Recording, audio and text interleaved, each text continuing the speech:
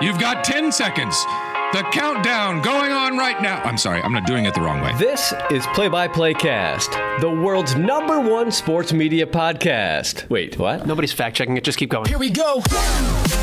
Who the hell is Happy Gilmore? Got all that on camera, right, John? Sure, I did. All right, because the red light was not on. The podcast about play-by-play broadcasters for play-by-play broadcasters, hosted by a play-by-play broadcaster. Oh, you can stick me in some kind of Italian boat because that one is gondola. Now, from New York, really? All the big ones are from New York.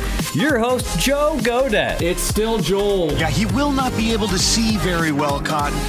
It's episode 188 of PXP Cast. Thanks as always for the subscribe, the stream, the download, however you have found this here podcast. The podcast about play-by-play broadcasters for play-by-play broadcasters, hosted by a play-by-play broadcaster. A professional development podcast that dives into the tips, tricks, experience, stories, process, and preparations of some of the biggest and best play-by-play announcers in the business.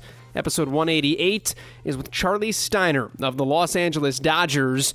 He has been with the Dodgers since 2005, but before that, spent 3 seasons in the booth with the New York Yankees, and before that, where he is probably most well known for folks of my age, in our mid-30s, he was a SportsCenter anchor. He also worked for ESPN Radio, broadcasting Major League Baseball, but SportsCenter anchor is what Charlie Steiner was most known for when I was growing up, and probably most known for tying a tie around his head, holding a lantern in the air, and saying, "Follow me to freedom."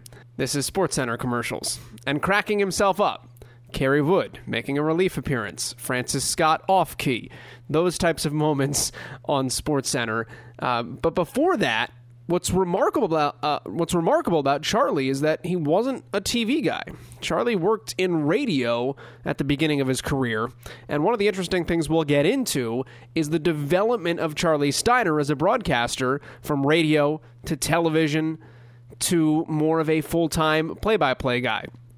He also did spend some time broadcasting in the NFL on the radio for the New York Jets in the late 80s, and before that was the voice of the USFL's New Jersey Generals, yes, the team owned by the president. We will talk very briefly about his time with the USFL as well. A lot of interesting stories to get into with Charlie because he's seen a lot of things, and he's experienced this business from a ton of different angles, unlike a lot of people we've had on this podcast before. Just the way that he has seen broadcasting from the amount of different perspectives makes his perspective unique right off the bat.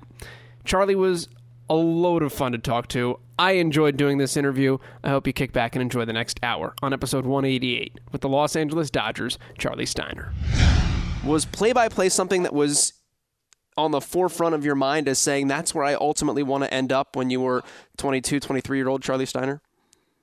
I went through a period of transitions on where and how I would get to where I currently am.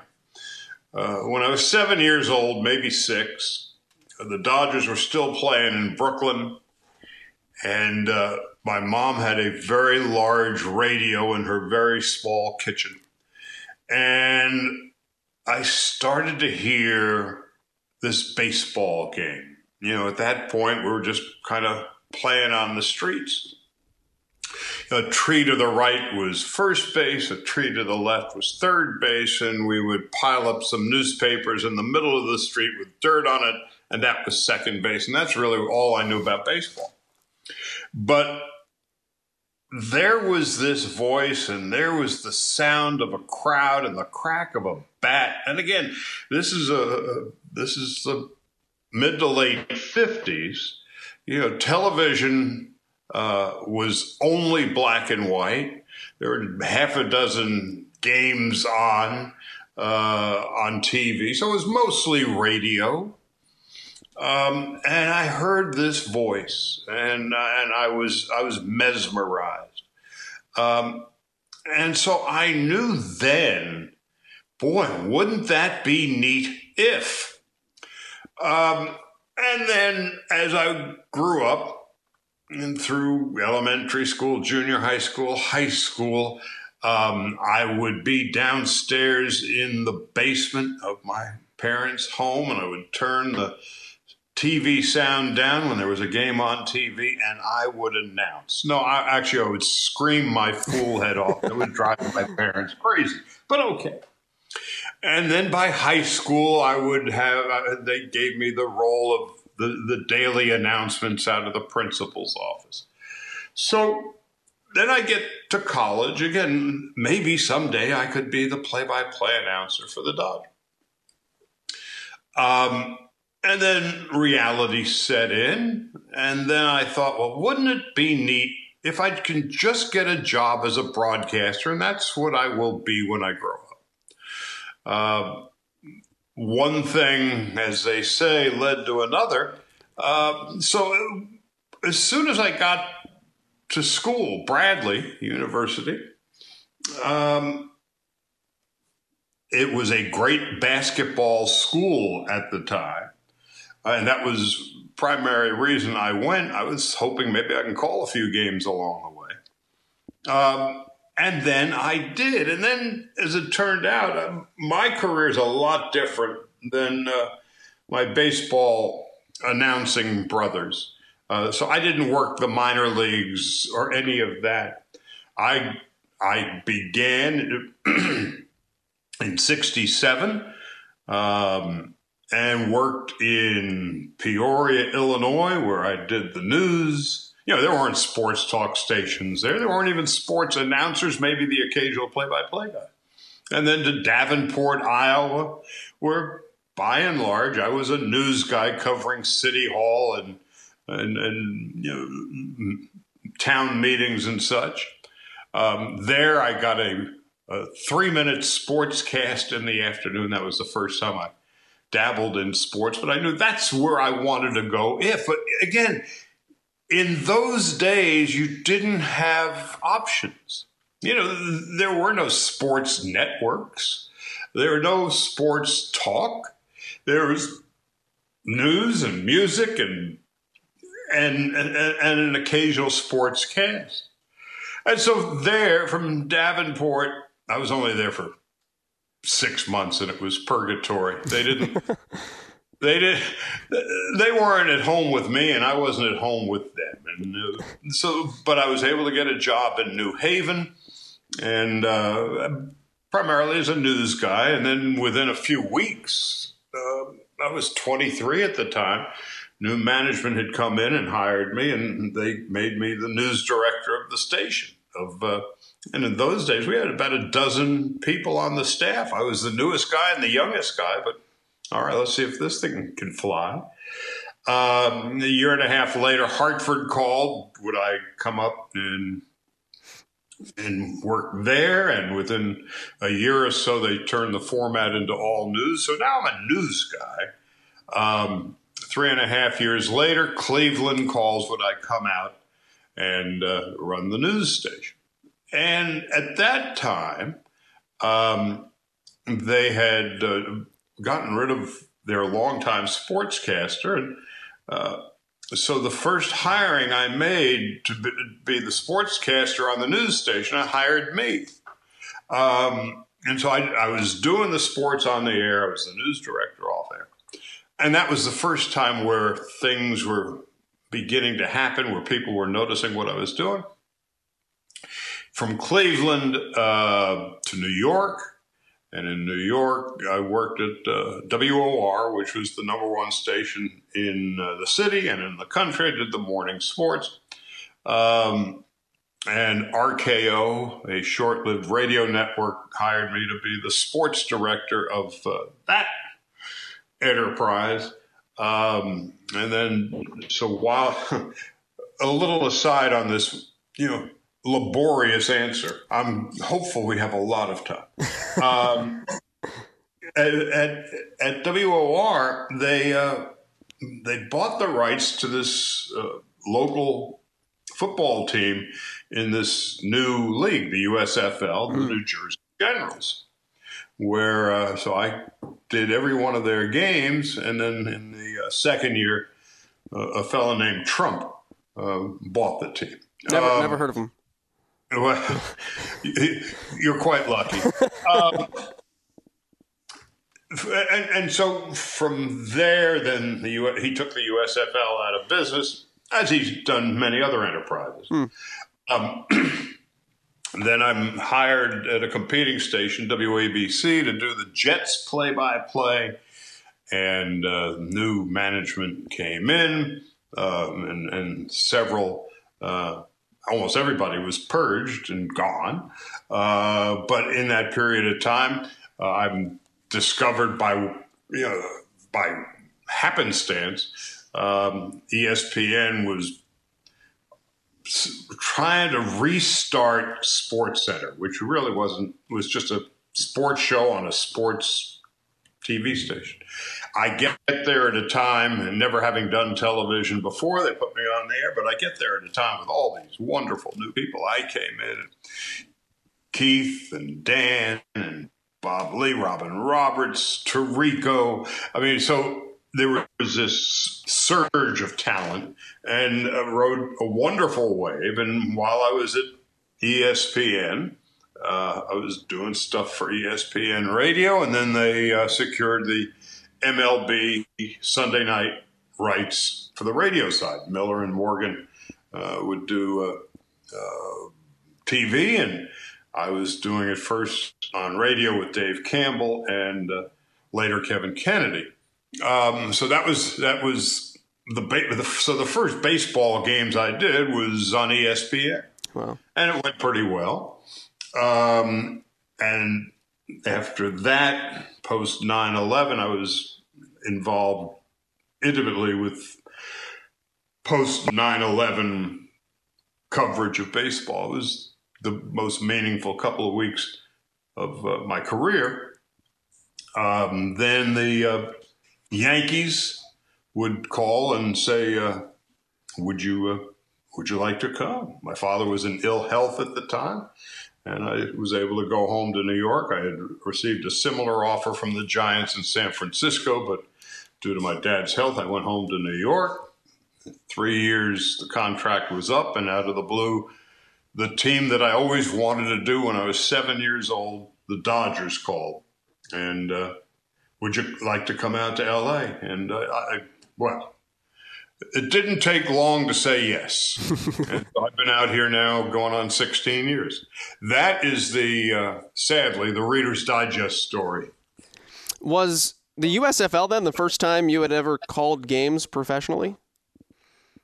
No, actually in 1980, about the time ESPN was starting, CNN was starting, MTV was starting, the USA Network was starting.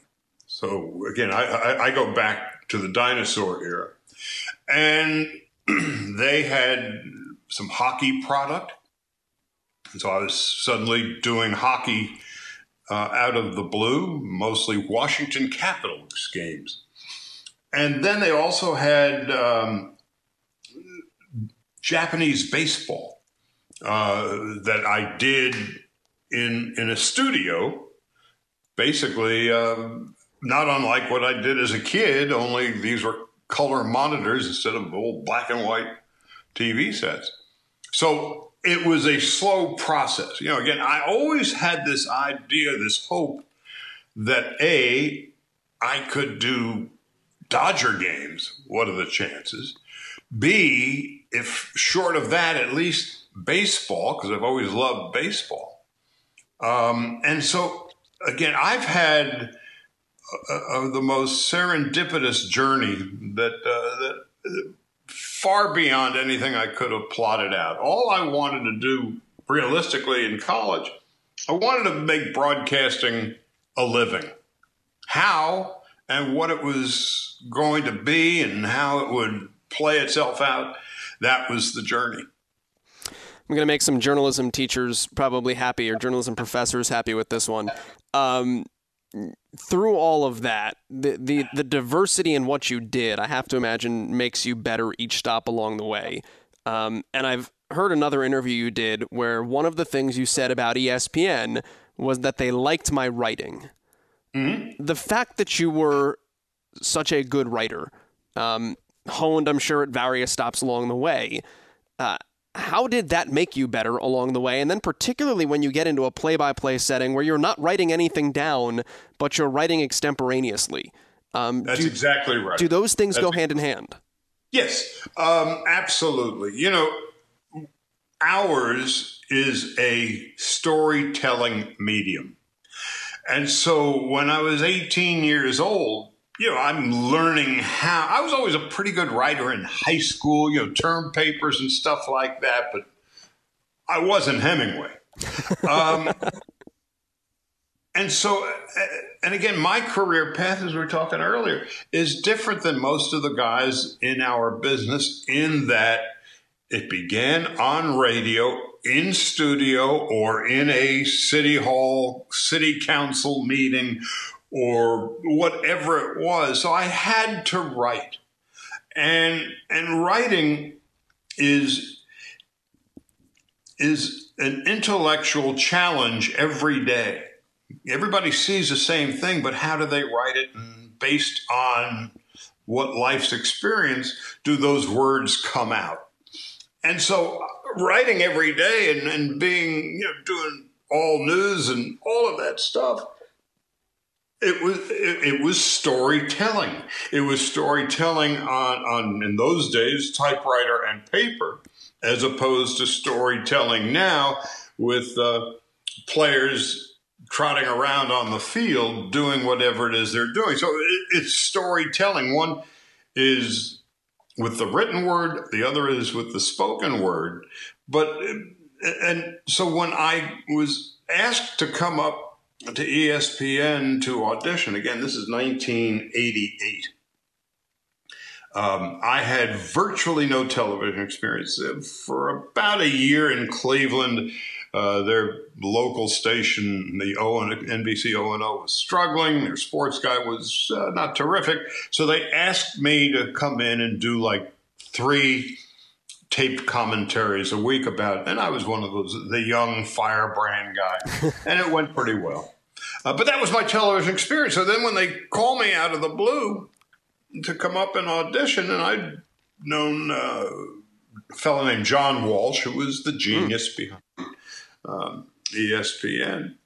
And when he called, and we'd known each other in passing in New York, I said, I don't know anything about television. He said, well, you don't have to. Well, okay, fine. I was, again, I had just left ABC in New York, and I was still getting paid a pile of money. So I fancied myself as a professional tennis player, playing twice a day and getting paid twice a month.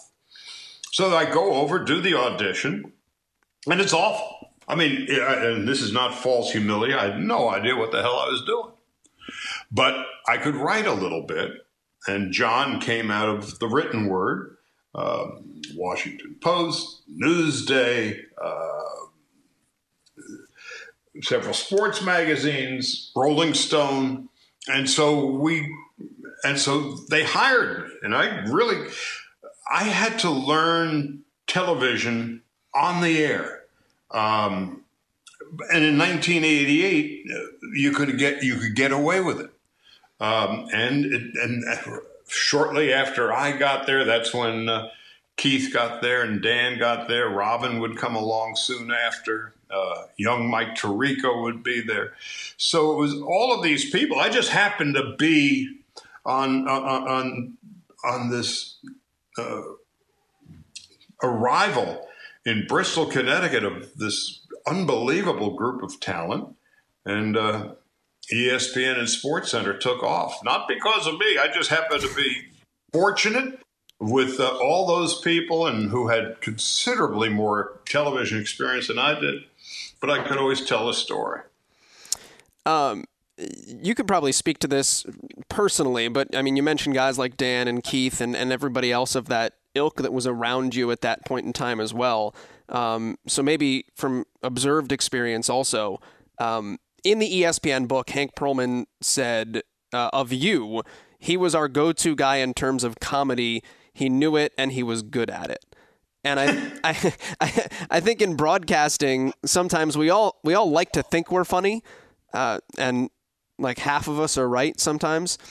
If you're right half the time, you're in the Hall of Fame. How do you what's it like for you to be funny and then actually be funny on the air and have it conveyed the right way so that it's not just you making it a good time for yourself or making a good time of the event, but making the listener or viewer at home have a good time while still taking in a serious event? I'm not going to blow smoke up your ass. That's one of the best questions I've ever had asked of me. Thanks. I never considered I guess I thought myself funny because I always got C's and D's in conduct when I was in elementary school and high school. And I would tell my folks with a straight face, again, I'm 14, 15, 16 years old trying to make another excuse for a shitty report card,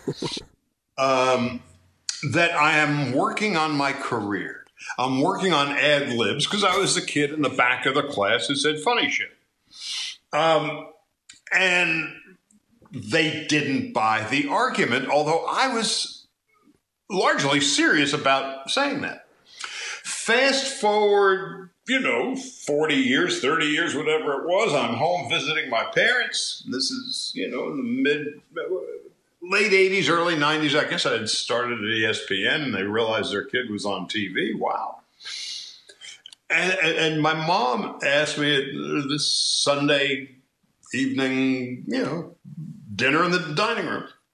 Said, when you got all those bad conduct grades, and you kept telling us you were working on your career, you were telling the truth, weren't you? I said, yes. I didn't know how it would help, but I realized I could think pretty quickly on my feet, and sometimes funny stuff came out of my mouth. But I wasn't a comedian by design. I mean, I did not have, for instance, Craig Kilborn, who is enormously talented. He, I think, wants to be funny. This is how I happen to see the world. And, so the guys who produced the Sports Center commercials, and they also have to go down in advertising / broadcasting history for putting that campaign together. And seeing whatever it was that I had and putting me into the spots that they did, I can only be forever indebted to them. At the end of the day, whatever has made me and my career is simply, this is who I am. And I sure hope you like me. I can't change. So if you do, we're going to have a great time together. And if not, you'll go listen to somebody else. And really, it's as simple as that. At least my approach. This is what I got, and I hope you like it. Did you ever have somebody say, like, Charlie, maybe dial it back here a little bit? And how did that make you think on the air? Because, like, listen, at some extent, I am who I am, and it works for me. I like this. Or maybe they write in a certain spot, and you said to yourself, okay, in this spot I can refine myself to get to the product that you became. There was only one brief conversation about that. And again, that's something I hadn't thought about in a million years. When I worked at WOR, which was the #1 morning show in New York, consequently the #1 show in the country in terms of audience. And it was old line, and, our parents listened to it, all that. And that was the station that in the wintertime everybody listened to for school closings. It was a big deal. And I don't remember specifically what the story was, but I had said this team, this player, whatever it was, is down in the toilet. It didn't mean much to me. After the program is over, I get a call from the news director, a fellow named Lou Adler, who is great, not good, great. And he kind of read me the riot action. We don't use the toilet on the air. And I said, well, we do when we're not on the air. And so that was the only time anybody ever questioned anything that I had said on the air. And it kind of threw me because I didn't think it was that big a deal. But on the other hand, it was also a reminder. When you say something, whatever it is, different people will hear it differently. And you can't control that. You can only control what you can control. So if I'm funny, terrific, whatever it was, Hank and the Wyden and Kennedy folks liked what they saw and gave me an inordinate number of punchlines over the years. Would you think about that when you wrote stuff, like when you wrote the Kerry Wood line, or like did you script the Francis Scott off key, or did that happen naturally? That happened. That again, I'm 100 years from now when ESPN has whatever anniversary it is, and I am phosphorus in the ground, and so is Carl Lewis. I can guarantee you we will both be at that party. It was one of those moments, and I had seen the Carl Lewis thing all day because I had heard it on the radio coming in. We had a staff meeting every morning around 10. I said, I heard the damnedest thing on the radio this morning. Carl Lewis doing a really bad national anthem. Do you think we might have it on video? That was in the days when there were videotape rooms and large, bulky cassettes and all that.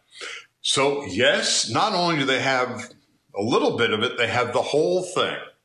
Well, of course, here it is, almost 30 years later now. We're watching it, and they would give me what they called the kickers, the final stories of the night, which were sometimes a little off kilter. and so and where I sat, again, this is a long time ago at ESPN, we didn't have offices. We had kind of areas, sealed off areas. And mine was right next to the tape machine. So people heard about this thing and they came in. I probably heard it 25 or 30 times that whole day leading up to the show. And each time I just laughed because it was so beyond preposterous. So I figured I would be laughed out by the time we put it on the air. And I said something to the effect, ladies and gentlemen, our national anthem. And then they see it.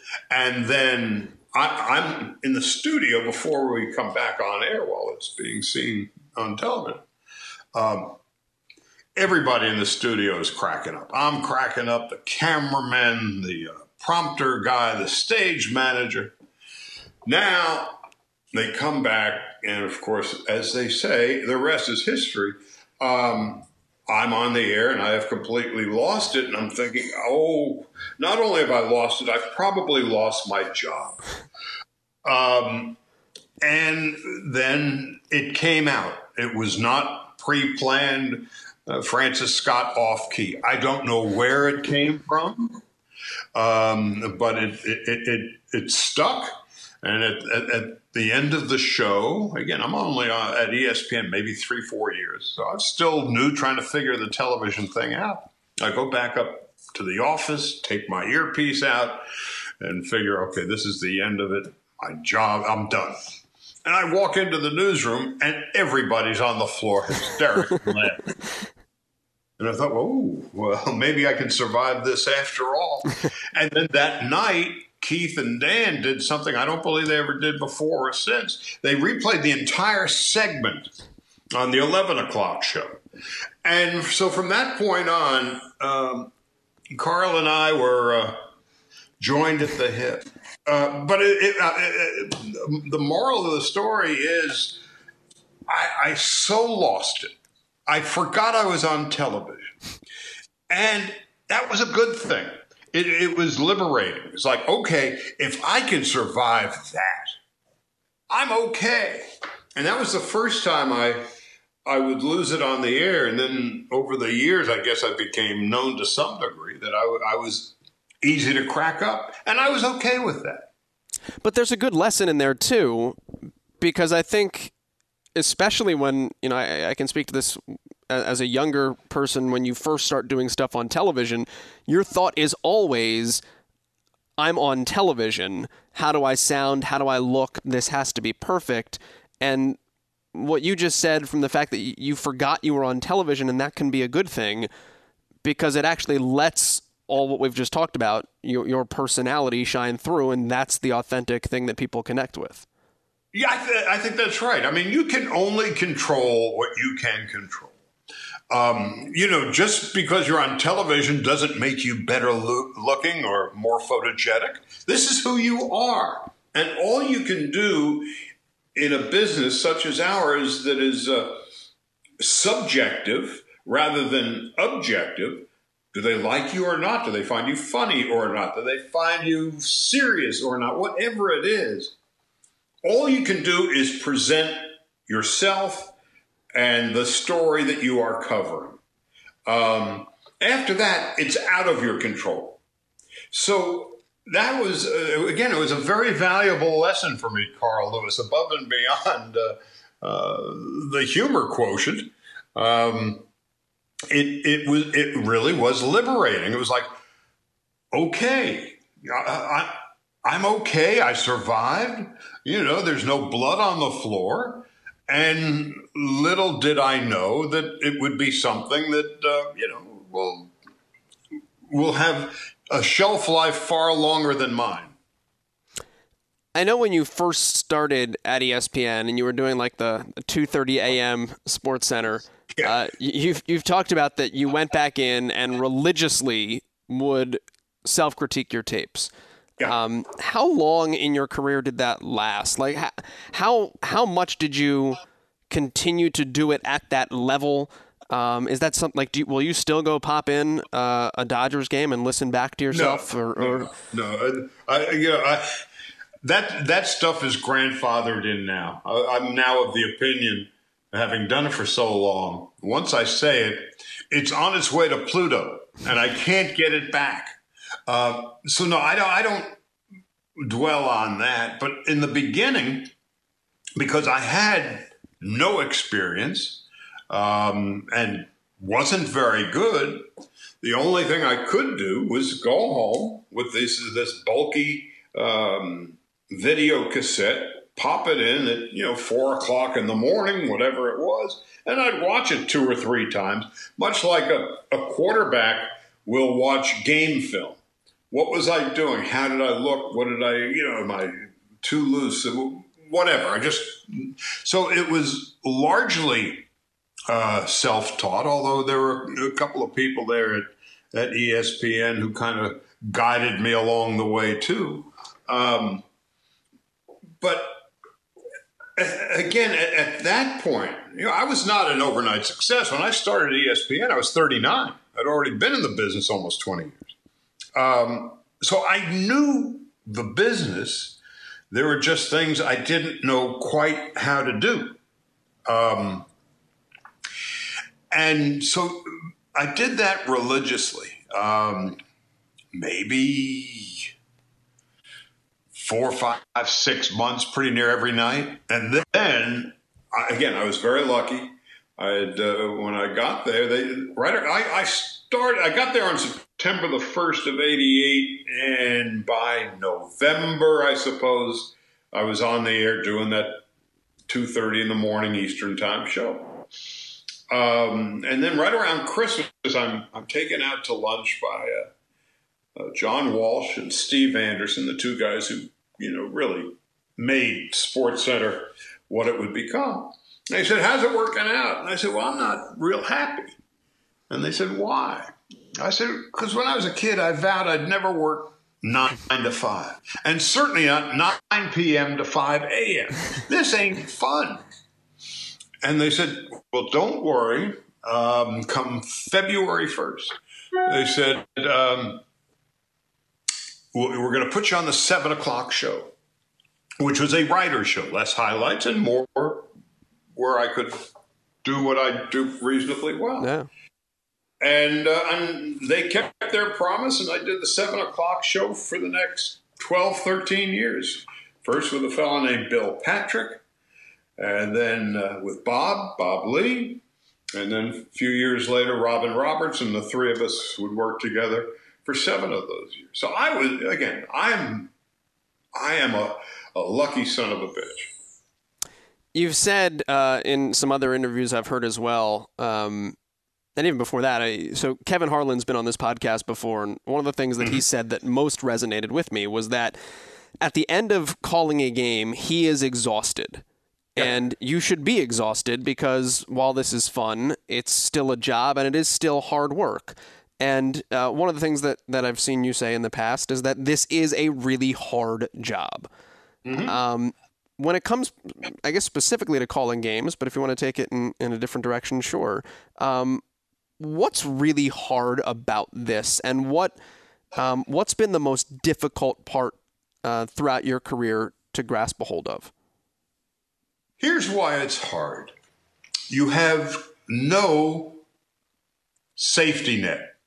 You're tap dancing on a tight wire for however long the broadcast is. And you have to remain completely focused, I suppose, to some degree. Maybe it's a mixed metaphor, but it's like an auto race driver. You have no room to miss a turn. And certainly it's not life and death, but in our business, it's like, oh man, you just don't want to mess up like that. And the guys who are really good at what we do make that difficulty seem not even an issue.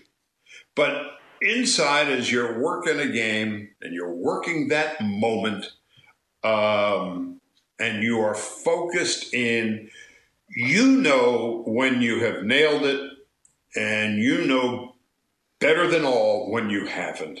And so it's the focus, whether it's 2, 3, 4, 5, 6, 8 hours, whatever it is, you're there. You're inside the capsule. And so that, I think, is what makes it hard. Then throw into the mix, it's every single day. Look, there is not an ounce of, feel sorry for us doing what we do, but that is the reality, that we don't have the luxury, the leisure, or the latitude of straying off course, or we cannot be as good as we'd like to be. That's what makes it hard.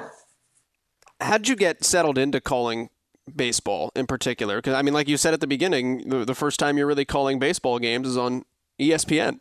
I don't recommend that career path. What questions were you asking at that time, and how did you get yourself comfortable to be on that stage doing something that was newer compared to what you had been doing? Well, I look at doing games differently than most of my brethren because of the background that I had, covering stories as opposed to riding the buses. So my focus always was in whatever game that I'm doing, whether it's baseball, basketball, football, hockey, boxing. I'm telling a story. The story happens to be, 9 guys out on the field, 1 guy in the batter's box, a couple of guys on. And so painting the picture of the story is how I process it. Again, I think other announcers might have a different approach to it. But for me, we're telling a story, and, breaking ball down and away 2-1 is a little itty-bitty part of the story. But big picture, runners at first and third, 2 out, bottom of the 9th, you're painting the picture. So we look at the same thing, we and my brethren and sisterin,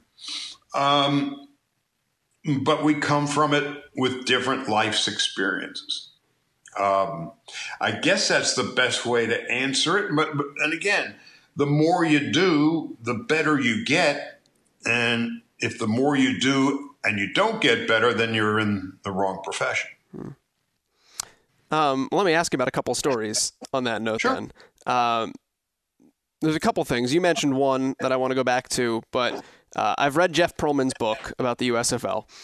And in it, there's actually a full page quote of yours that leads into a chapter. Herschel Walker's signing, obviously a big deal. You called it a nuclear bomb going off. What's it like to tell a story like that in a setting like that, where it's a brand new team and a brand new venture? It was one of those moments I'll always remember now that you bring it up. You know, Herschel Walker was the first player to come out of college to sign a professional contract prior to 4 years at school. The USFL was a new deal. Now, remember, Trump did not sign Herschel Walker. Right. The previous owner, J. Walter Duncan, did. And again, I'm a young guy. This is the first football team I am announcing for. And the Generals would become, I guess, the Dallas Cowboys of the USFL. They were bigger than they were, and they weren't as good as they thought they were. But okay. So now, before preseason practice begins, remember the season began February, March, something like that. On this day in Orlando, Florida, arriving in a helicopter, Herschel Walker, the owner of the team, Chuck Fairbanks was the head coach. And you know, when a helicopter lands, everything's blowing and hats are flying. And now he gets off and it's like, whoa, this is a big deal. The USFL wasn't, at least at that point, thinking, oh, we're going to be secondary here. We're going full bore. They got the best college football player on the planet and maybe one of the top 10 college players of all time. And here he comes. And it's like, okay, this is, metaphorically speaking, a big bomb that has been set off. The NFL couldn't help but notice. Now, college kids will be able to come out of school early, all of that stuff. And here's Walker on this new team that, hey, I'm going to broadcast. Whoop-de-doo. And so that, again, the visual of that it will always stick with me that, again, the helicopter blades are whirring and stuff is flying around. And here comes Walker with the owner and the coach. And it was, for me as a young broadcaster, that was a pretty cool moment. You've said that you didn't, your path was different, that you didn't, ride the buses and, through all the minor league stops in towns. But I know you've also said that there were things that, that was the absurdity of the USFL. So, well, it's not minor league baseball experiences, but I know that the USFL had some quirks to it. What was the most absurd of experiences that you maybe had in those 3 years? The USFL, and I think if you talk to anybody who was involved in that league, players, coaches, media people, was as much pure fun and joy as any 3-year period I had in my career. It was this young league that was going head-to-head with the NFL. They had some money. Then they were going to start slowly as a spring league. And they were making stuff up along the way. The USFL, 2-point conversion, first one. The USFL had TV replays. Did you literally sit with Chet Simmons in his office and talk about the 2-point conversion? Yeah. I was in New York. Again, just dumb luck. I was working in New York. Chet was the commissioner. A fellow named Peter Hadhazy was the director of operations who I had first met when I worked in Cleveland, where he was the general manager of the Browns. And there was a fellow, Dom Kammer, who was in charge of marketing. And they were just good guys. And, I would come over.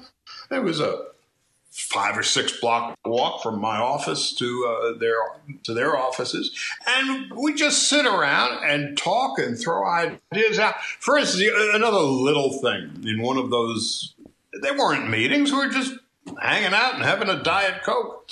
They asked me, said, and in those days, wide receivers had to wear 80-something, 81, 82, 83, because that's what they did in the NFL. And so they asked me, again, from a play-by-play guy's point of view, what if they could wear whatever number? I said, then we, as play-by-play guys, would be able to better remember who the guy was. If he's wearing number 7, boom, it's Eric Trevelyan, or whoever it may be.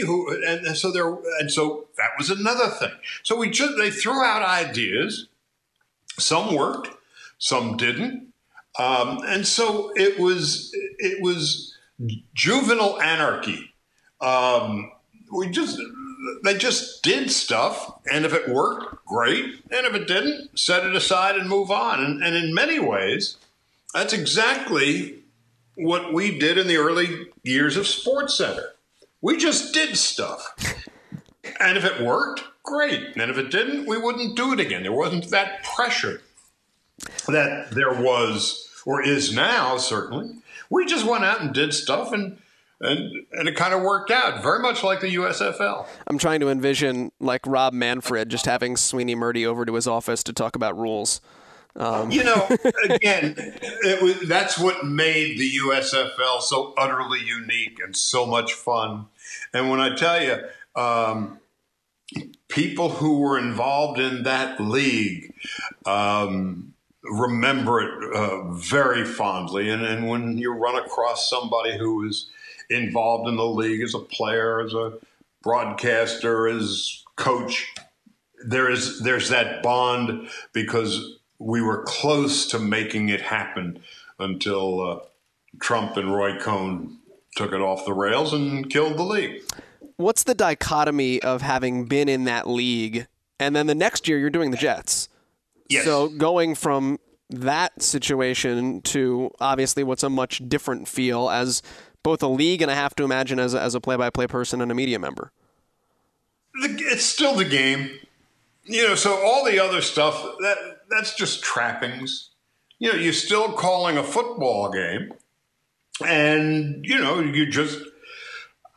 So I don't know that it is significantly different. It was more off-field craziness in the USFL because you had a lot of guys who were just hoping to make it.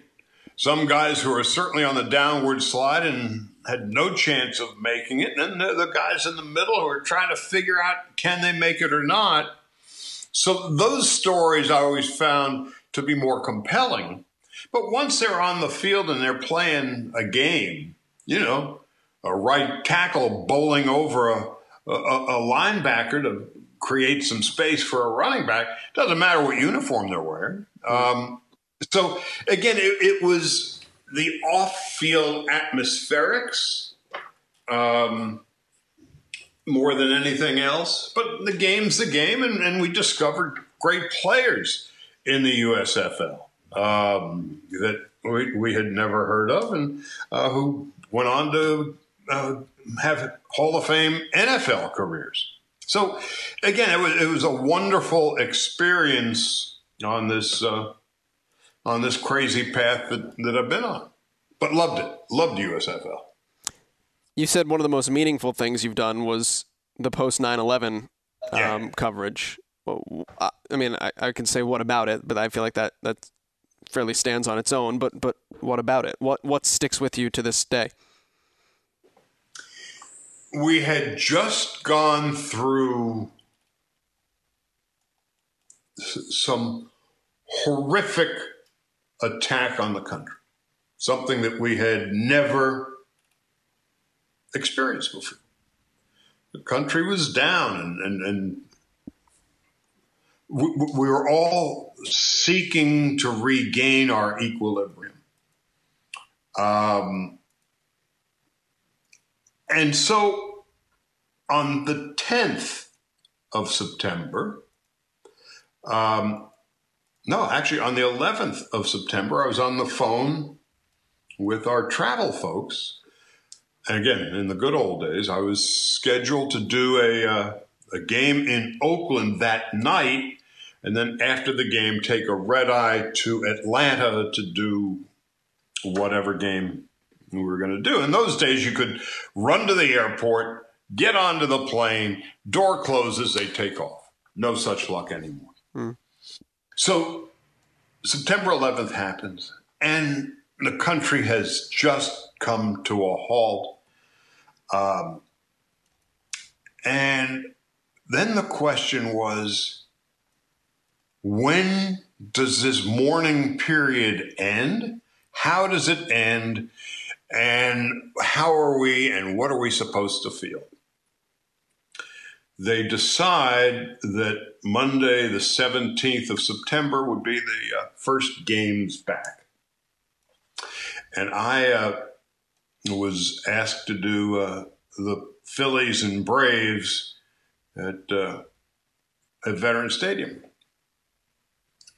And I'm driving down from Connecticut, ESPN, to Philly. And there's an exit on the highway that I could get off at New Haven and take the train, or I could continue to drive. I opted to take the train.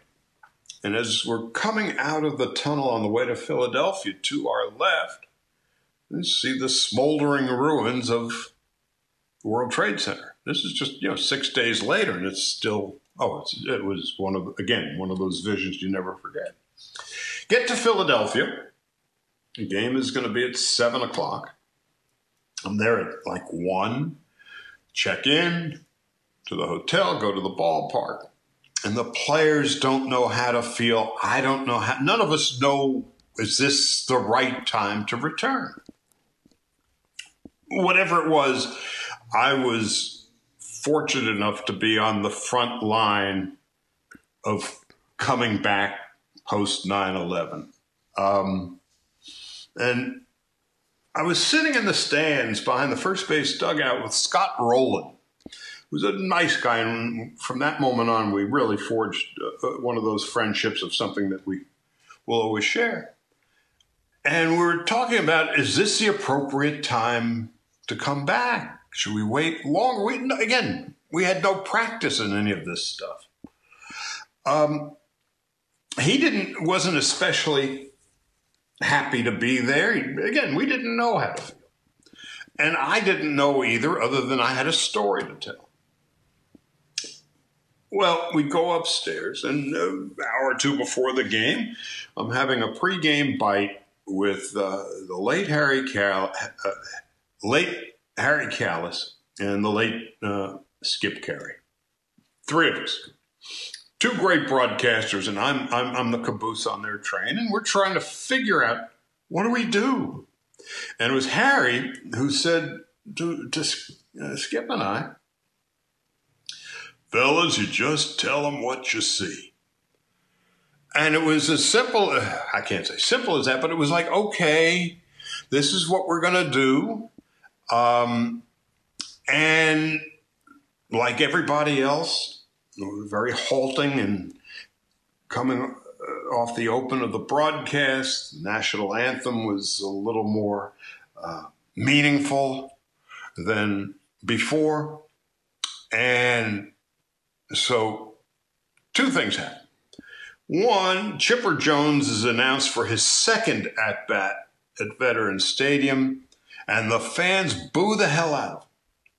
And I said on the air, maybe this is our first step back. And Scott Rowland, who didn't especially want to be there that night, hit 2 home runs and was the hero of the game. And it was like, wow. A few days later, the Mets are hosting the Braves at Shea Stadium. And that was the game where Piazza hit the home run. And there was not a dry eye. And it was one of those dramatic, wonderful moments you always remember.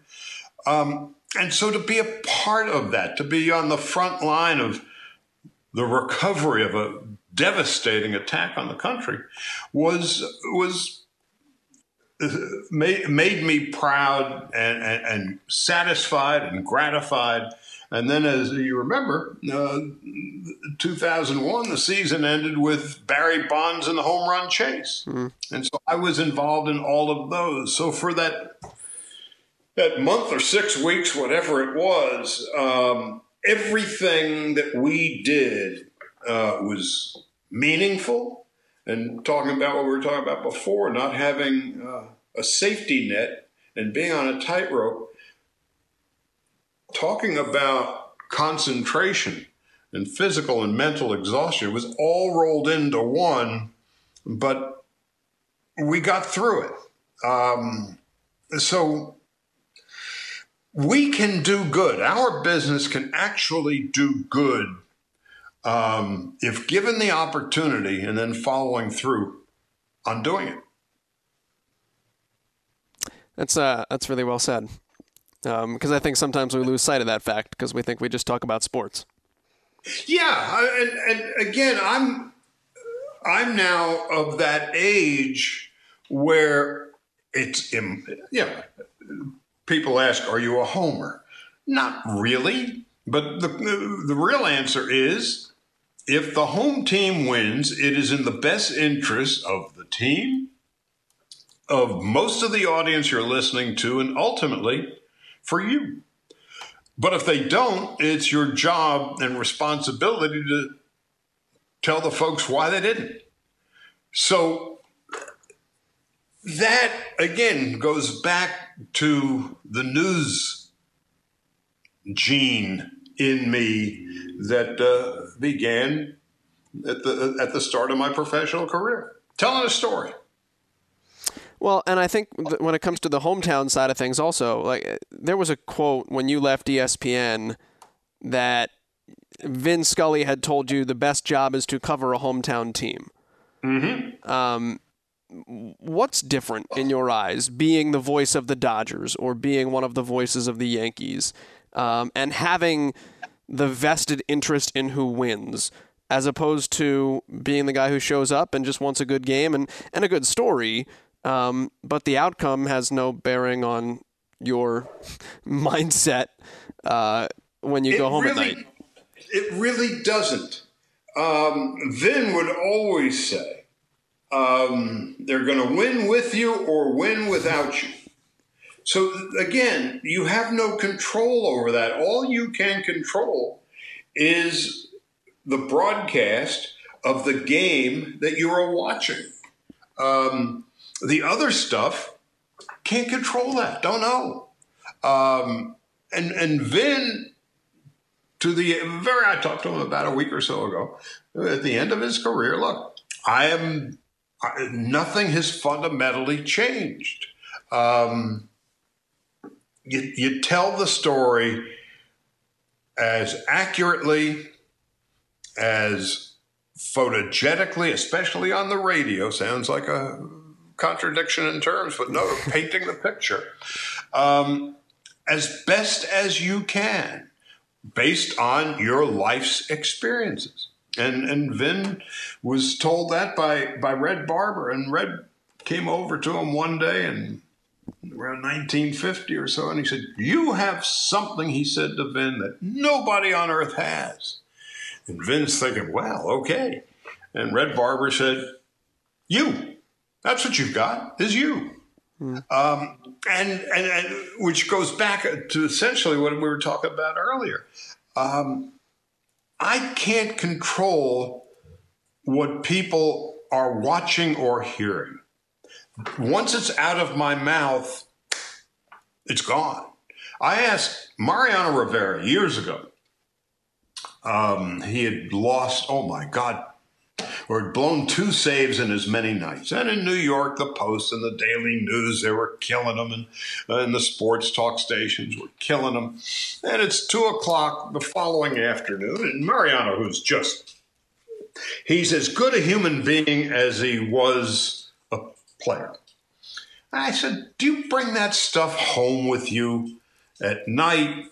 Do you bring it back with you when you're driving to the ballpark?" in the morning, and he looked at me like I was from another planet, and he said, once the ball leaves my hand, I have no control over it. And it was like, wow. And that was for me, such a deep answer, because it had more to do with baseball. Once it's done, it's done. Now, how do you control what happens after it's done? So again, I kind of use that mindset in going about my business every day. Last question I have for you, Sure. then is, you talked about when you went to New York and you did your work with the Yankees, how one of the things that it afforded you was the fact that your father, in ill health, could listen to his son on the radio every night. So what that made me think about was, like there's the famous Marty Glickman line of "consider the listener." Did you ever have a thought at that point, or did that change maybe your outlook or give you a different kind of purpose of being able to speak to one person, and maybe change a little bit of, how you thought about the audience or who directly you're speaking to, and maybe how that impacts the type of game that you call for the better? Only vaguely. I call a game, and I look at life, and if people think I'm funny because that's what happened to occur to me in that moment, and goes from, eyes, brain, mouth. But I do want to know, on the other hand, I want to know who the audience is, so I have some vague idea. But I don't dwell on it. There are others, who will live with focus groups and research who's listening and I can't do that. It's too complicated for me. I just go, call a game, and hopefully, as I say, it's as accurate and as entertaining and as descriptive as it can possibly be. And I hope they like it. And I hope my dad liked it. And I hope whoever is listening likes it. Shit, I've been doing this for 53, 54 years since I was a teenager. Yeah. It's pretty much worked. Yeah. Charlie, I guess, how do people get more of you in their lives? Can they follow you online, or how do they get a hold of the Dodgers? No. I am a social media hermit. I firmly believe that I don't care about much of what I think. Lord knows, why should I share it with anybody else? So no, I am of the age where, thankfully, social media is not part of my equation at all. More times than not, I see friends and even people I do not know say incredibly stupid things that you can't take back. So it keeps me from saying incredibly stupid things that I don't have to say. All right, that is Charlie Steiner joining us here on PXPcast. Thanks, as always, for tuning in. If you missed last week, episode 187, Corey Provis of the Minnesota Twins, do go check that one out. We've been on a baseball kick lately. Dwayne Stats a couple episodes ago. Marv Albert, though, if you have not caught the Marv Albert episode, just scroll through. I believe it was 6 weeks ago now at this point. You can find the episode with the long-time, let's just call him voice of the NBA, here on PXPcast. Until next week, we're off. My name is Joel Gadet, and the music is Marshmello. This is PXPcast, and we are out. And that will do it from St. Louis, where the score is inconclusive.